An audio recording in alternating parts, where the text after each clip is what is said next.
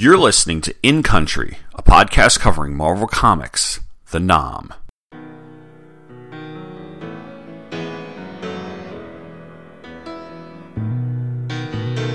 Goodbye, Norma Jean. No, I never knew you at all. You had the grace to hold yourself while those around you crawled. They crawled out of the woodwork and they whispered into your brain. They set you on the treadmill and they made you change your name.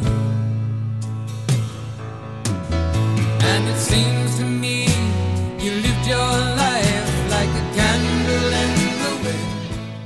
Hello and welcome to episode 31 of In Country, a podcast that is taking a complete look at the Marvel Comics series, the Nom. I'm your host, Tom Panarese, and this is going to be an incredibly quick episode, or at least it'll be shorter than usual, because the issue in question, the Nom number 27, doesn't have a month listed, and actually doesn't have much historical context to it, so I won't be doing that section this time around. I know that in future episodes I'm going to run across this problem as well, so maybe I'll think of something to fill in the gap in content in each episode. But for now, I'm going to take a look at issue number 27 and give my review, as well as talk about the letters and the ads in the issue. The title of the story is Like a Candle in the Wind, and that's why I opened this episode with the Elton John classic, which is not about war, but it's about Marilyn Monroe, who had passed away 11 years before Elton and Bernie Taupin wrote the song in 1973. The song, of course, if you are of recent vintage, may remember from Elton and Bernie rewriting it to a certain extent after Princess Diana's death in 1997. And that version, Candle in the Wind 1997, was a smash hit. I believe the proceeds went to charity. It's either the largest selling single of all time or the second. I want to see if this is the second largest selling single of all time. The largest selling single of all time being, I think, Bing Crosby's version of White Christmas. So that's why we have a song from after the war this time around. Our credits for this story are Doug Murray, writer, art, Sam Glanzman, letters and colors, Phil Felix, consulting editor, Larry Hama, editor, Don Daly, managing editor, Pat Redding, editor-in-chief, Tom DeFalco. The book came out on October 25th, 1988, with a February 1989 cover date, according to Mike's Amazing World of Marvel Comics, and features a Ron Wagner cover of two soldiers firing their rifle while the feet of a fallen comrade lay before them. At the base hospital in Chu Chi, Andy Clark kills a little time waiting for his pickup by telling a couple of greenies about the history of the war. One of the kids asks him to tell another story, and notices a badly damaged chopper coming in for a landing. Clark goes to help, and a badly wounded man gets out of the chopper. He starts asking for Steve, and Clark says that it's Griffiths, who's the name of the soldier, should take it easy because his friend's in good hands. Clark tells him that it'll be all right, and asks him to tell him about it. So Griffiths begins his story, and much like the Letters Home issues, I'm actually just going to read this word for word. I was in the first Air Cav. We were following some NVA after an operation near Pleiku. All of a sudden, we were taking it from all sides. I guess I was just kind of stunned. Anyway, I was just sort of dancing in the wind when he pulled me down. I learned later his name was Steve Baker, and he was some kind of troop. He was the coolest man under fire I ever saw. Never seemed to have a care in the world, and always seemed to come out on top. It was like he knew nothing could happen to him. After that, we became friends. He had me transferred to his squad. Seems we had a lot in common, both from the same part of the country, both married, both planning on the Army as a career. When we got back to the States, I saw why he was so secure. Her name was Ellie. The two of us went to the Rangers School in Fort Benning. Figured it'd give us a little extra edge moving up the ladder. Baker was good at it, natural leader. The rest of us got pretty good at it too. Through it all, Baker and Ellie made the most of their time together. Just as well they did, too. Uncle Sugar had plans for us. Orders back to Nam. We ended up with the 75th Infantry Rangers near Chu Lai, attached to the Americal Division. Working with the Rangers was different from anything either of us had done before. We'd pull insertions deep in the bush with the chopper. Just touch and going. Chopper sounds bring Charlie. especially if it sounds like the chopper is landing. Once we got on the ground, we moved to cover just as quickly as we could. We were sure we were clear, we'd move to our objective. I remember those missions. We were supposed to mark this VC fire base for a Cobra strike. I used my K-bar on a VC guard. Baker and a couple of the guys set up flares and smoke around the base perimeter. Pulling back to a safe distance, we called in for an extraction and watched the fun. Then we climbed back into our pickup and headed for home. Everybody trusted Baker to pull us through. There was something special about him. About a month later, though, we all almost bought it.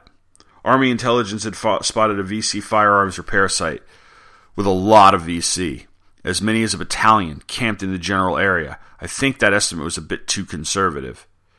Anyway, as we prepared to jump off, things hit the fan. We were right over an enemy bunker, and there was another one right in front of us.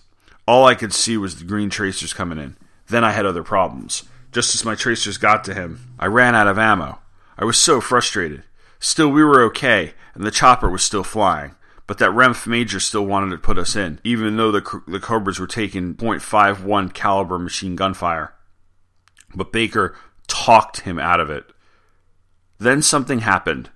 Baker got a letter he never talked about. But things changed. Things changed a lot. Soon after, we got sent on another mission. A VC village had been napalmed by some of our fast movers. Shouldn't have been anyone home but some crispy critters. But intelligence had reports of a lot of activity in the area, and they wanted us to find out where the activity was coming from. We found out, all right, the hard way. We were in it deep, and this time Baker was not in control. Then we got lucky. Our chunker dropped one right on one of the holes. In the confusion, we had a chance to get to cover. But Baker wasn't special anymore. He was still my friend, though, and somehow we made it. Baker snapped out of it and called for help. The cavalry came charging right in, and we diddy-mowed right on out. We headed for our extraction point just as fast as we could. Seems the tunnels were so deep they were going to call an arc light in on them. We surely didn't want to be around during no arc light. But our luck was completely gone, and our pickup was blown away. We had to move fast. The buffs were already on the way. We did the best we could, but our luck was gone. We ran right into Charlie, and he chewed us to pieces. And then it happened. The whole sky just lit up. Next thing I remember is waking up in a slick with my eyes covered and nobody talking to me. Nobody'll tell me how Baker is. Nobody'll help. We see them closing a body bag over Baker's dead body, and Griffith screams, "Please, somebody tell me how he is. Somebody help my friend."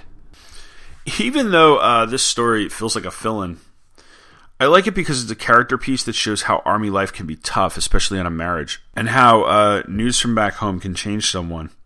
Griffiths gives us a portrait of Baker as this confident, strong soldier who can be trusted to get anyone through anything, but then he changes, and I think we can assume he changes because his wife writes him a letter saying that she's going to leave him or she wants a divorce or something. You can tell this is one of the few things he was holding on to from back in the world, and that strips away a lot of his strength and a lot of his character. This issue works pretty well to give us another look at another aspect of the armed forces, which are the Rangers. And instead of having the 23rd get involved with the Rangers, we simply have their camp used, or we have Clark, where Clark is, his camp used as a framing device for the story, which works just as well. There are times when Murray uses this comic to educate us a little bit more about things outside of our usual group of characters, and I think he does that effectively here. The art, I'm not as hip to. Sam Glanzman has had a long career with war comics, and his artwork during the flashback sequences is pretty solid, but I had gotten so used to Wayne Van Sant's art that the difference was a bit jarring. It's not bad per se, but there's always been a mix of the realistic and the cartoonish in the art in the title. And this is just more straightforward, so I'm not used to it, but overall it's not a bad issue in itself. I'm going to take a break, and when I get back I'll talk about the letter column and I'll talk about the ads.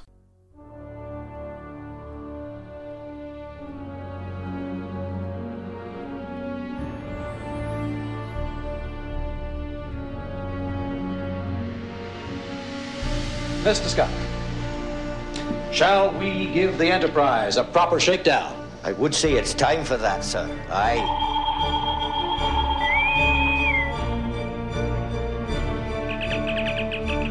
Before this drama unfolds, we give welcome to the ones named Kirk and Spock. You! What planet is this? Which one of you is the captain? Did we violate the treaty, Captain? Sir, someone is stealing the Enterprise. What are you scratching at?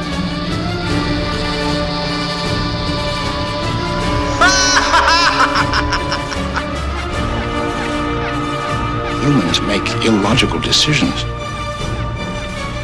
Destruct sequence completed and engaged. No! Yes, I found Mrs. Spock. I'm talking to Mrs. Spock, you understand?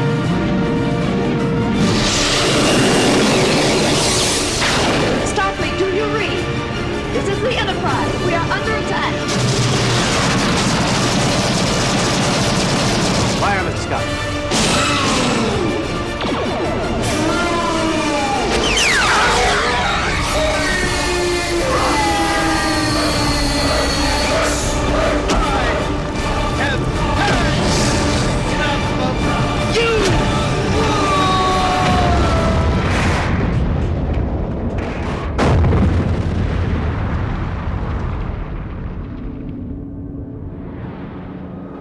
Join Scott Gardner and Chris Honeywell, the two true freaks, every month for a new episode of Star Trek Monthly Monday.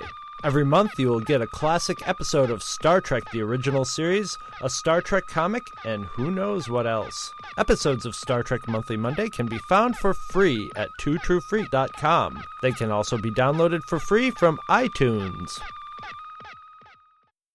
Incoming this month, since we don't really have historical context for the issue, Jerry Bush writes in talking about letter column. He says, "Dear Mr. Murray, I've been collecting the nom from the start. When you first started writing this book, people said it wouldn't last, but that was before they had read any of your stories. With that first issue, you captured the true essence of American soldiers, not a group of killing machines, but a group of human beings. I decided to write a letter after reading a letter in Nom number 22 by John De La Cruz. I'm only 16, and I don't pretend to think I know everything about the war in Vietnam. But one thing I don't even begin to agree with is the sentence quoted from his letter. Even those who supported the war weren't going to pretend that the men deserved a glorious homecoming. Those soldiers did deserve a glorious homecoming. They went to Vietnam and fought America's war. That's one more thing brought up in issue number 15. Americans said that this wasn't our war. Well, as far as I'm concerned, when the first American soldier's boot hit the Vietnamese soil, it became America's war. I wish a few more people had stopped burning their draft cards and faced up to real life. And the real life fact is that soldiers were coming home in boxes to protect the same freedom that allowed those, quote, Americans to burn their cards in protest. I really enjoy your comic and think you have informed a new generation about the war, why we were there, what we were fighting for, and most of all that our soldiers were not Rambos who could take on an entire army and come out without a scratch. They were real men with hearts and souls. As we learned in issue number 9, sometimes these men died." Doug says, "Dear Jerry, thanks for the kind words, but keep one thing in mind. The picture of the war given in the Nam is deliberately from the foot soldier's point of view. Always remember there are many points of view in the world, and that even if some of those views may be antagonistic, it doesn't necessarily mean that they are wrong. Those who protested the war had some good reasons on their side as well, and should not be dismissed out of hand." Scott Levy asks why the soldiers were speaking in English, and Doug says something about how they actually make the footnote in comic books that they're translating from the Vietnamese, and then he wonders about why he's having it, why he was having trouble finding it at local stores. And Doug says, as for finding the book, with issue number 18, the Nami game direct sales only. You need to buy it at a comic store and subscribe. Sorry about that. John C. Palomas writes that he's a medic in the U.S. Army currently. He's working toward his nursing degree, and he wants to congratulate him on the superb job he did to issue 21. The personal interaction between Andy and Riley was fantastic. I could identify with Riley's anger, frustration, and hurt that resulted from the environment she was in. I have worked as an Army medic for 6 years with combat units, hospital wards, and emergency rooms. Your story brought back memories and stirred my emotions. And he'd like to see more about the medical personnel. Jack Stevens writes in and says, some thoughts I had upon reading Nom number 23, the first issue I've seen. One is the nom for younger readers. The story seems so simplistic, so easily resolved. It dealt with a serious matter, feeling outcast and isolated amidst isolation, and settled it by bringing on the blonde for a fantasy encounter. This is sort of a television sitcom approach to life and its problems. It doesn't really deal or resolve anything. 2, I vaguely remember Chris Knoll in teen movies and the like. No, she didn't make Anne Margaret look like a boy. Anne Margaret's still around and still sexy. Knoll's not. 3, I liked the kissing scene on page 29, including the lipstick smear on Ader's dopey face. I would have liked to seen how the other fellows react to this kiss-imprinted countenance, though, when he went back to the barracks. Admiration, jealousy, or merciless razzing? Can't say I was riveted with the issue, but I have a feeling it was meant to be a change of pace. I'll definitely pick up another issue in the future. Doug writes, Dear Jack, sorry you thought the story was so easily, quote, resolved, although I never meant to give the impression that Ader was all right now. In later issues, you'll definitely find that he is not, quote, all right. As for Chris Knoll, there are a couple of facts you are missing. Chris Knoll was a starlet who went to Nam on a USO tour and stayed. She became a disc jockey for Armed Services Radio and was an important link to home for many troops. She married one of those GIs, and when he died of Agent Orange-related diseases, she went back on the road helping other veterans and doing what she could to keep their hopes alive. Finally, Jefferson P. Sweighaffer is back, and he writes, Gentlemen and Pat, just a quick note for you and Andy Kubert. The cover for issue number 24 of the Nam is excellent. The story is excellent, especially in your coverage of the context of that famous execution. But that cover alone is nothing less than profound. Like many, many others, I've seen the photo of the execution. I've cringed. I have copies in my hand in his several histories. But it is always so easy to forget that the photo doesn't exist by itself in some sort of historical limbo. It's so easy to forget that it was taken by someone, and that someone has to have been more affected by the event than I, at secondhand, could be. Over here, we called it the living room war, and thought it was pretty grim. War coming home to America, that seemed unheard of. It's still very hard for me to conceive of the full impact of the reality. Thank you again for the excellent treatment of an amazingly intense subject. You never descended to meaningless heroics. You never condescended. You never tell it is like it's black and white or with any clear-cut moral superiority. Wars are usually fought because both sides think they're justified. Thank you for taking the mystique away from the enemy. Wow.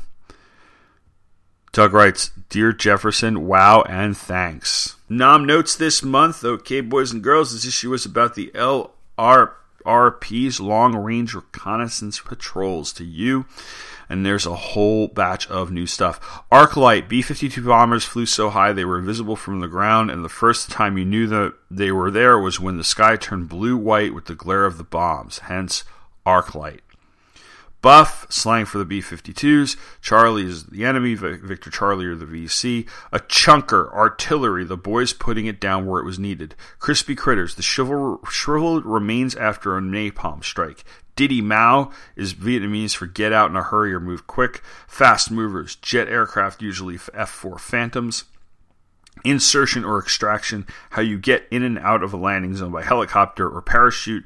A K-bar is a knife, usually not the Swiss Army variety. REMF, a not-so-polite soldier's term for those rear echelon commanders who cut the orders and planned the plans. Tisk, tisk. And a slick is another word for a Huey helicopter, the version that carried the troops. Ads this month.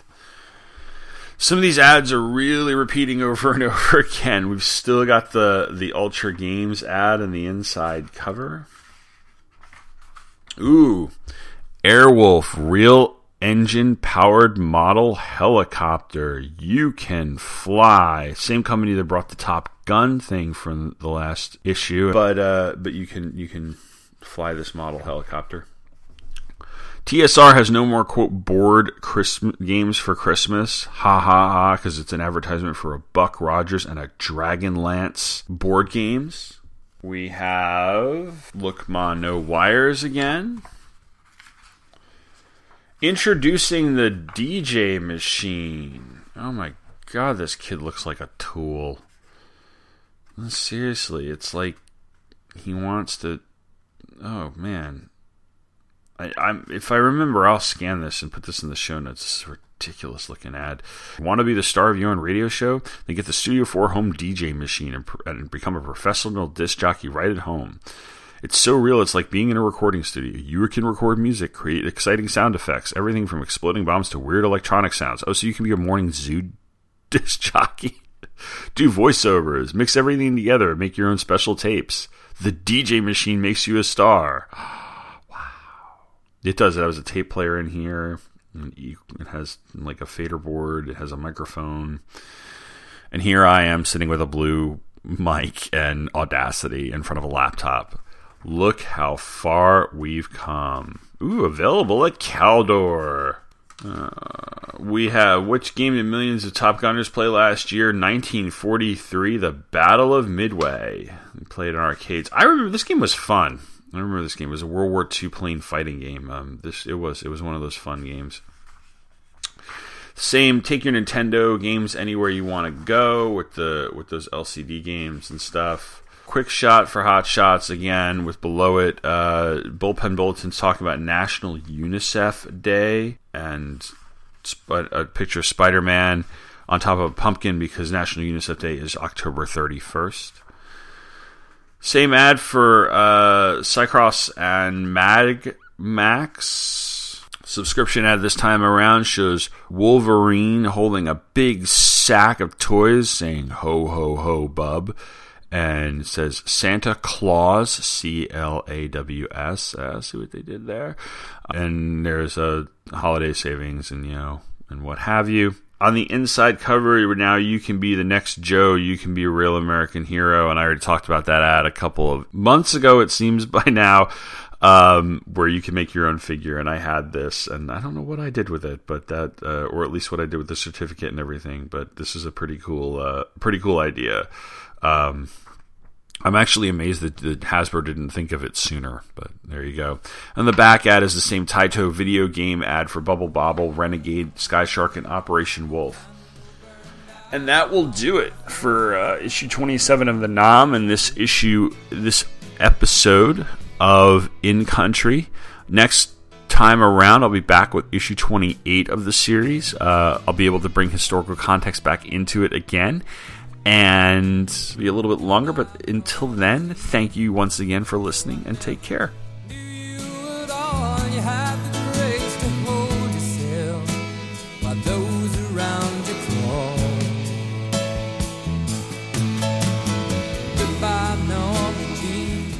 You have been listening to In Country, a podcast that covers Marvel Comics, the NOM.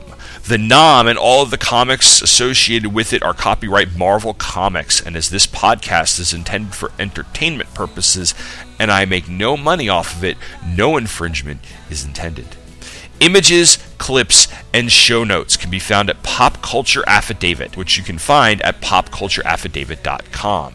Feedback can be sent to popcultureaffidavit@gmail.com and may likely be read on the air as I occasionally do email-centric episodes or segments. Thank you for listening, and come back in 2 weeks for the next chapter in the saga of the NOM. The candle burned out.